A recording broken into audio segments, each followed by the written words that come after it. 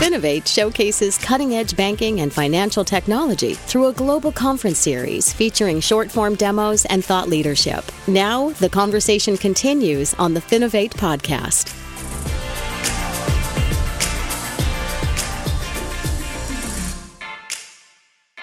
Welcome, everybody, to another episode of the Finovate podcast. Joining me today, we have Brad Leimer of Unconventional Ventures, and we are going to talk about GameStop and Robinhood and fintech in general. I know a lot of people have talked about it already, but there's some interesting pieces to pull out of it that are a little bit different from what general news media outlets are talking about. So first off, Brad, thanks for joining me on the show. Absolutely, Greg. And I'm here to pump these 5 stocks. No, just kidding. Yeah. Are they the same 5 that Reddit has been pumping? Because I hear that if you get in on it early, you can make a killing. Millions and millions of dollars. Absolutely. So before we start, let's jump into a little bit. And I think, we talked a little bit about kind of the state of play, state of trading, and the state of wealth right now. I think that's a great kind of little bit of groundwork to lay before we jump into some of the other pieces. Can you talk a little bit about how you see investing functioning right now in our society? Yeah, I think that Twitter almost had a meltdown the past week about what's happened with GameStop and these 4 or 5 other stocks, and then Dogecoin and a couple other cryptocurrencies. And I think people forget that so few people actually do day trading, and so few people are actually in crypto. I mean, the crypto brothers and the day traders will say, oh, it's like everybody's doing it. It's like 1927, 28. This is like the good times. But the reality is it's single digits, and as an industry or as an ecosystem, we have to realize that most people's investments and most people's savings are very, very passive. And I think that in itself is sort of the opportunity within this. So if you have most people in 401ks and other investments where it's in the high 40s at most, sometimes it goes a little bit higher in terms of people that are actively involved in having investments in the stock market, well, there's opportunities there to build long-term wealth. And I think that's a huge lesson for fintechs and for banks to really put back into the basics of what we're trying to do is build financial wellness within these folks. It is a good lesson, something to keep in mind. It also, I think, underscores one of the problems that we wanted to talk about. Such a relatively small percentage of the population participates in this kind of day trading, but yet we saw the news around what happened last week take on a life of its own. It became something that everybody was talking about. Even parents at daycare pickup and things like that are all talking, oh, did you hear what happened with Robinhood and GameStop? So this kind of story has a chance to spread really quickly, even though most people aren't doing it. Let's talk a little bit about what that type of conversation means for financial technology as a whole, because we have a situation where, in a very public sense, a fintech company, in this case Robinhood, wasn't able to deliver on one of their core promises. We will trade your stock for you with zero fees. They weren't able to deliver that for a moment. It was extremely public, and way, way more people heard about that failure than were personally affected by that failure. What does that do to people's perception of financial technology and their trust in financial technology? Yeah, absolutely. I mean, you think about their PR team and marketing team and everybody else. It's just I can't even imagine being in those roles right now. Oh God, and that's a tough job. Every single conversation they had, including this Clubhouse thing that they did with Elon Musk and Vlad, the CEO, talking about what happened.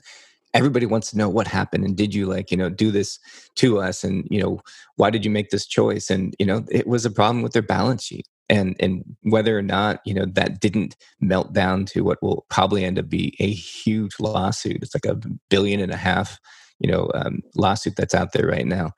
The challenge, for what's really happening here, and again, the lessons I think for fintechs in the space is that when you're messing with people's money, their livelihood, whether it's a day trader or whether it's someone that's simply trying to do regular trades or someone that's trying to use an application to do regular banking, there's a lot of trust involved there. There's a lot of things that could go wrong. And then you're starting to hit upon what you zeroed in on was that what's it going to do to the industry? What is it going to do when a fintech like this size with millions and tens of millions of people are doing this amount of trading and have this much money involved are going to have a challenge.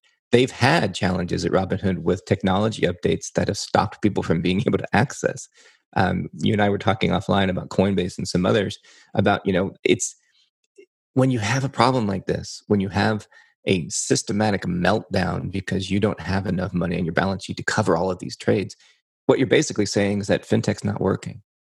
So we have to think about, the way that they're structured and what they do and what their business model is. So they had problems being able to fulfill these type of orders, which is why they put those blocks on it. So people were not able to trade what they wanted when the stock price was changing. So they wanted to keep the price up. The hedge funds wanted to keep the price down. They weren't able to do that. And so, the business model around selling data in exchange for free trades is something, that really needs to be investigated, and it needs to, be lessons for the industry. Is that how are you actually going to make revenue on these, customers and what they do? What type of transactions, are going to be important? So, it's been frustrating to watch, but it's also frustrating to watch when banks do this kind of stuff too. Right. So. Right. Well, it's certainly not something that only happens to fintech companies, but it does seem like, whatever the reason is, because they offered up an explanation. They, had this outage. They weren't able to do it. They offer an explanation up. But we live in an era where people don't trust what they read. They assume they're being lied to when they read a PR statement. And so, that could very well be the truth. It could be the case that they were trying to protect, a hedge fund corporate owner, right? This is the rumor that's kind of going out there. And at the end of the day, people are going to believe what they're going to believe. And to some extent, it doesn't really matter the why behind it. It amounts to not being able to deliver on something that you had promised people you would be able to do. And then if you look at these people who aren't in this space, who are now looking at, their banks rolling out new fintech products and telling them, hey, you can manage your account online. You can get into your retirement account and view the balance and conduct basic transactions there. There's going to be this kind of hesitancy now because I've heard about this fintech stuff. I've heard about these people. It's not working the way it should, and I'm not going to do it. I want to go into brick and mortar. I want to see, a signed paper in front of me. And I think the real danger with these kinds of situations is that it makes it harder for people who are outside of the space to feel comfortable coming into the space. And I think that's a piece which we have to look at as a fintech industry and say, do we have to hold fintech to a higher standard than the banks that are more established because they've had time to build up more trust? And you could argue that that's unfair, but at the same time, there's this belief that it's large, it's FDIC insured. Fidelity's been around forever. Schwab's been around forever. I can trust these big companies in a way that maybe it's more difficult to trust an app that's been around for only a couple of years. I think one piece that I wanted to talk about a little bit was the kind of this has never happened before effect, because this is something we see in fintech as companies come out, they experience a hiccup and they can hide behind this excuse. We didn't anticipate being able or having this kind of gamification of the system where people were coming together in a massive scale and doing things which are outside of what is really in the historical realm. This has never happened before. So to some extent, you could say, should Robinhood get a pass because this is a crazy situation? How could they expected something like this? What are your thoughts on that?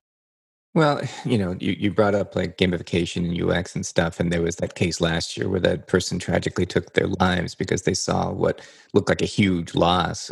In reality, I guess it wasn't, and so they had to deal with that in terms of a PR crisis. I think the challenge, of what we have here is that we've had almost 15 years of sort of this wave of fintech in this very, very low rate environment, in this incredible upsurge of venture capital investment.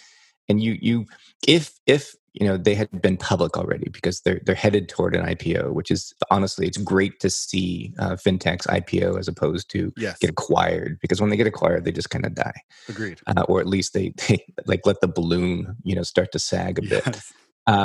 The interesting thing I think about the last 15 years is that we're still doing so many things wrong, right? Banks are not meeting the financial needs of most consumers, right? We're talking about in the last 15 years, people in the way that they get income has totally changed with gig workers. People are working longer. Older adults have different needs.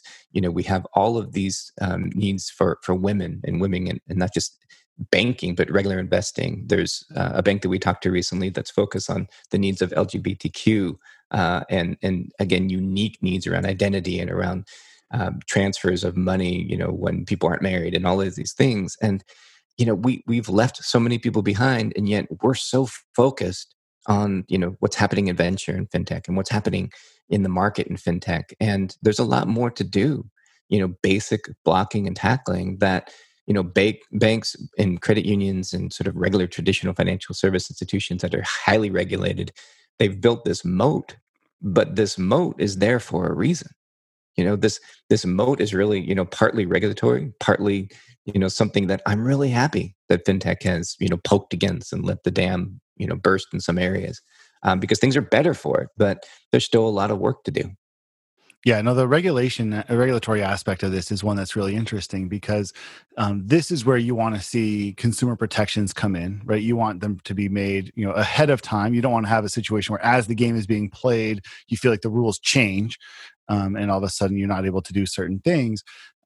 But I think in fintech has had a difficult relationship with regulation, because there are some areas that can move faster than was possible before. But you see a situation like this, and you see a little bit of the reason behind some of these regulations and why compliance is such a big deal, because there are people who are exposed. And if this wasn't a regulated environment, if this wasn't something where there was a recourse for an authoritative agency to come in and say, hey, we can make this right. You can't come in, you can't take these people's money and not give them a chance to buy more stocks or whatever the case may be. You see the problems that can start to arise from that. And you see, obviously, a very public and painful lesson in this case. But in the big picture, we do need some sort of regulation. I think the problem exists when you have a situation where regulation has been used as a barrier to entry for new players. That's where I start to have a problem with it. And I'm guessing that's what you're kind of talking about with, nice to see some holes punched here and there. Yeah, I mean, I think, regulation and compliance and sort of the needs to understand, why the rules are in place. This is not, the Facebook type of, just mentality of breaking things and fixing things. It never has been. And for those fintechs that have sort of marched down that path, they've always been burned, because you're talking again about people's day-to-day lives and the money that flows through it. And so, the message, I guess, for fintech startups is the importance of compliance and understanding regulation, why it's there and how you fit into it, and how you can leverage the best of both worlds as you grow a business like this is really important. And, last year or I think it was about last year, Robinhood, tried to launch this checking account, and, did really interesting things when they launched it to say the way it's going to be insured. And it's like, no, Yep. They should have had people to say, look, hey, we're the adults in the room.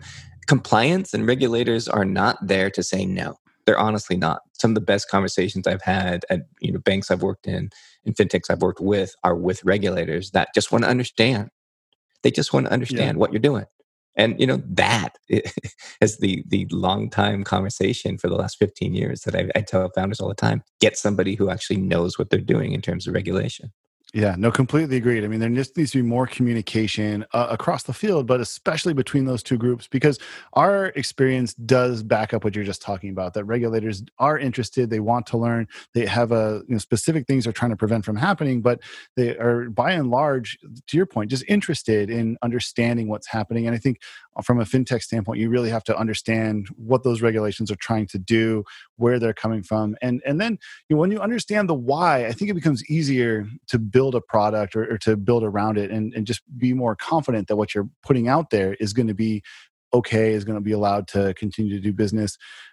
We are almost out of time, but I want to end on a potentially contentious question, because I think when you talk about fintech, it obviously means bringing new pieces of technology into a space that hadn't had them before. There are bound to be hiccups when that happens. When you try something new, there are bound to be areas where you kind of run up against something that you haven't seen before. You sort of discover problems as you go. Is this an acceptable price to pay for innovation? Is a situation like what we had last week an acceptable price for innovation, or do we need to look and kind of raise the bar to a point where you say we can't allow this to happen, even if it means that maybe we can't do things as quickly or get products out as quickly as we might like to? Yeah, I think it is an expectation that we need to do better. I think it's something that, again, every single fintech founder, every single bank employee, every single ecosystem, player, they need to instill in every single business model that at the heart of it, we are taking care of people's money. There's trust involved. There is a necessary, certitude to have their fiduciary needs in the heart of your business model. You need to take care of people. And I don't want to see this lesson be the whole, we could continue to break things and get away with it. So let's see more companies, continue to grow. Let's see them go public. Let's see them be more transparent. And let's just continue to make banking better. That's what we should all be focused on. I think that's a great place to leave it. Obviously, our industry will continue to change. I'm sure we will continue to find more areas that haven't been explored or new pieces that are going to pop up. We're seeing a new type of a person engaging with finances, which is really cool. I saw Mark Cuban thanking that Reddit group for bringing people into the investment space and encouraging people to really look at what their money is doing and just bringing people in. So, there's going to be large scale changes in terms of how people want to interact with their money, what they want to do with their money. Fintech obviously is going to be a very powerful tool in supporting a lot of these new pieces that are happening, but at the same time, it comes with a lot of pressure. And so, I think leaving it with that understanding of you do have an obligation. You have to make sure that you're helping people. The do no harm mentality, I think, is a crucial one. And so if there are lessons to be learned here, I think it's coming back to that. Keep your customer at the forefront of your journey. Understand the implications of what you're really doing in the real world, and hopefully we can come out of this in a better position. Now we'll see what happens with Robinhood specifically, but I think as a whole, I think the industry really can grow as a result of seeing what we've seen over the last week. Yeah, absolutely. And I'll just give a plug really quick because it's coming out soon. But Theo Lau and I have come out with a book that talks about good business models in technology and specifically in fintech. And Beyond Good covers a lot of this stuff. And it talks about really at the heart of every single business model needs to be the heart of, the consumer and their needs. So look for Beyond Good at koganpage.com. Yeah, check it out. I think I'm in there. I think I have a quote in there. So you absolutely if you needed do. a more endorsement, yeah, go get it. Go get it for that reason alone. No, I'm sure there's a lot of people who said way smarter things than me, but no, it is I appreciate the work you guys do in the space. I think the book is looking good. I'm happy to have been included, and always a pleasure to catch up. Brad, thanks so much for taking the time out to chat with me. Look forward to being back at the Disneyland of FinTech pretty soon. Sounds good. Man, hopefully 2021 is the year, but that's a topic for a different podcast. All right, take care. The Finovate podcast is produced by Informa Connect in association with Provoke.fm Media. Check out Finovate.com for information on Finovate's upcoming shows and to learn how you can get involved. The discount code Finovate Podcast will save you 20% on tickets to all of our events. And you can email us at info@Finovate.com for information on sponsoring, speaking, or demoing. Thanks for listening.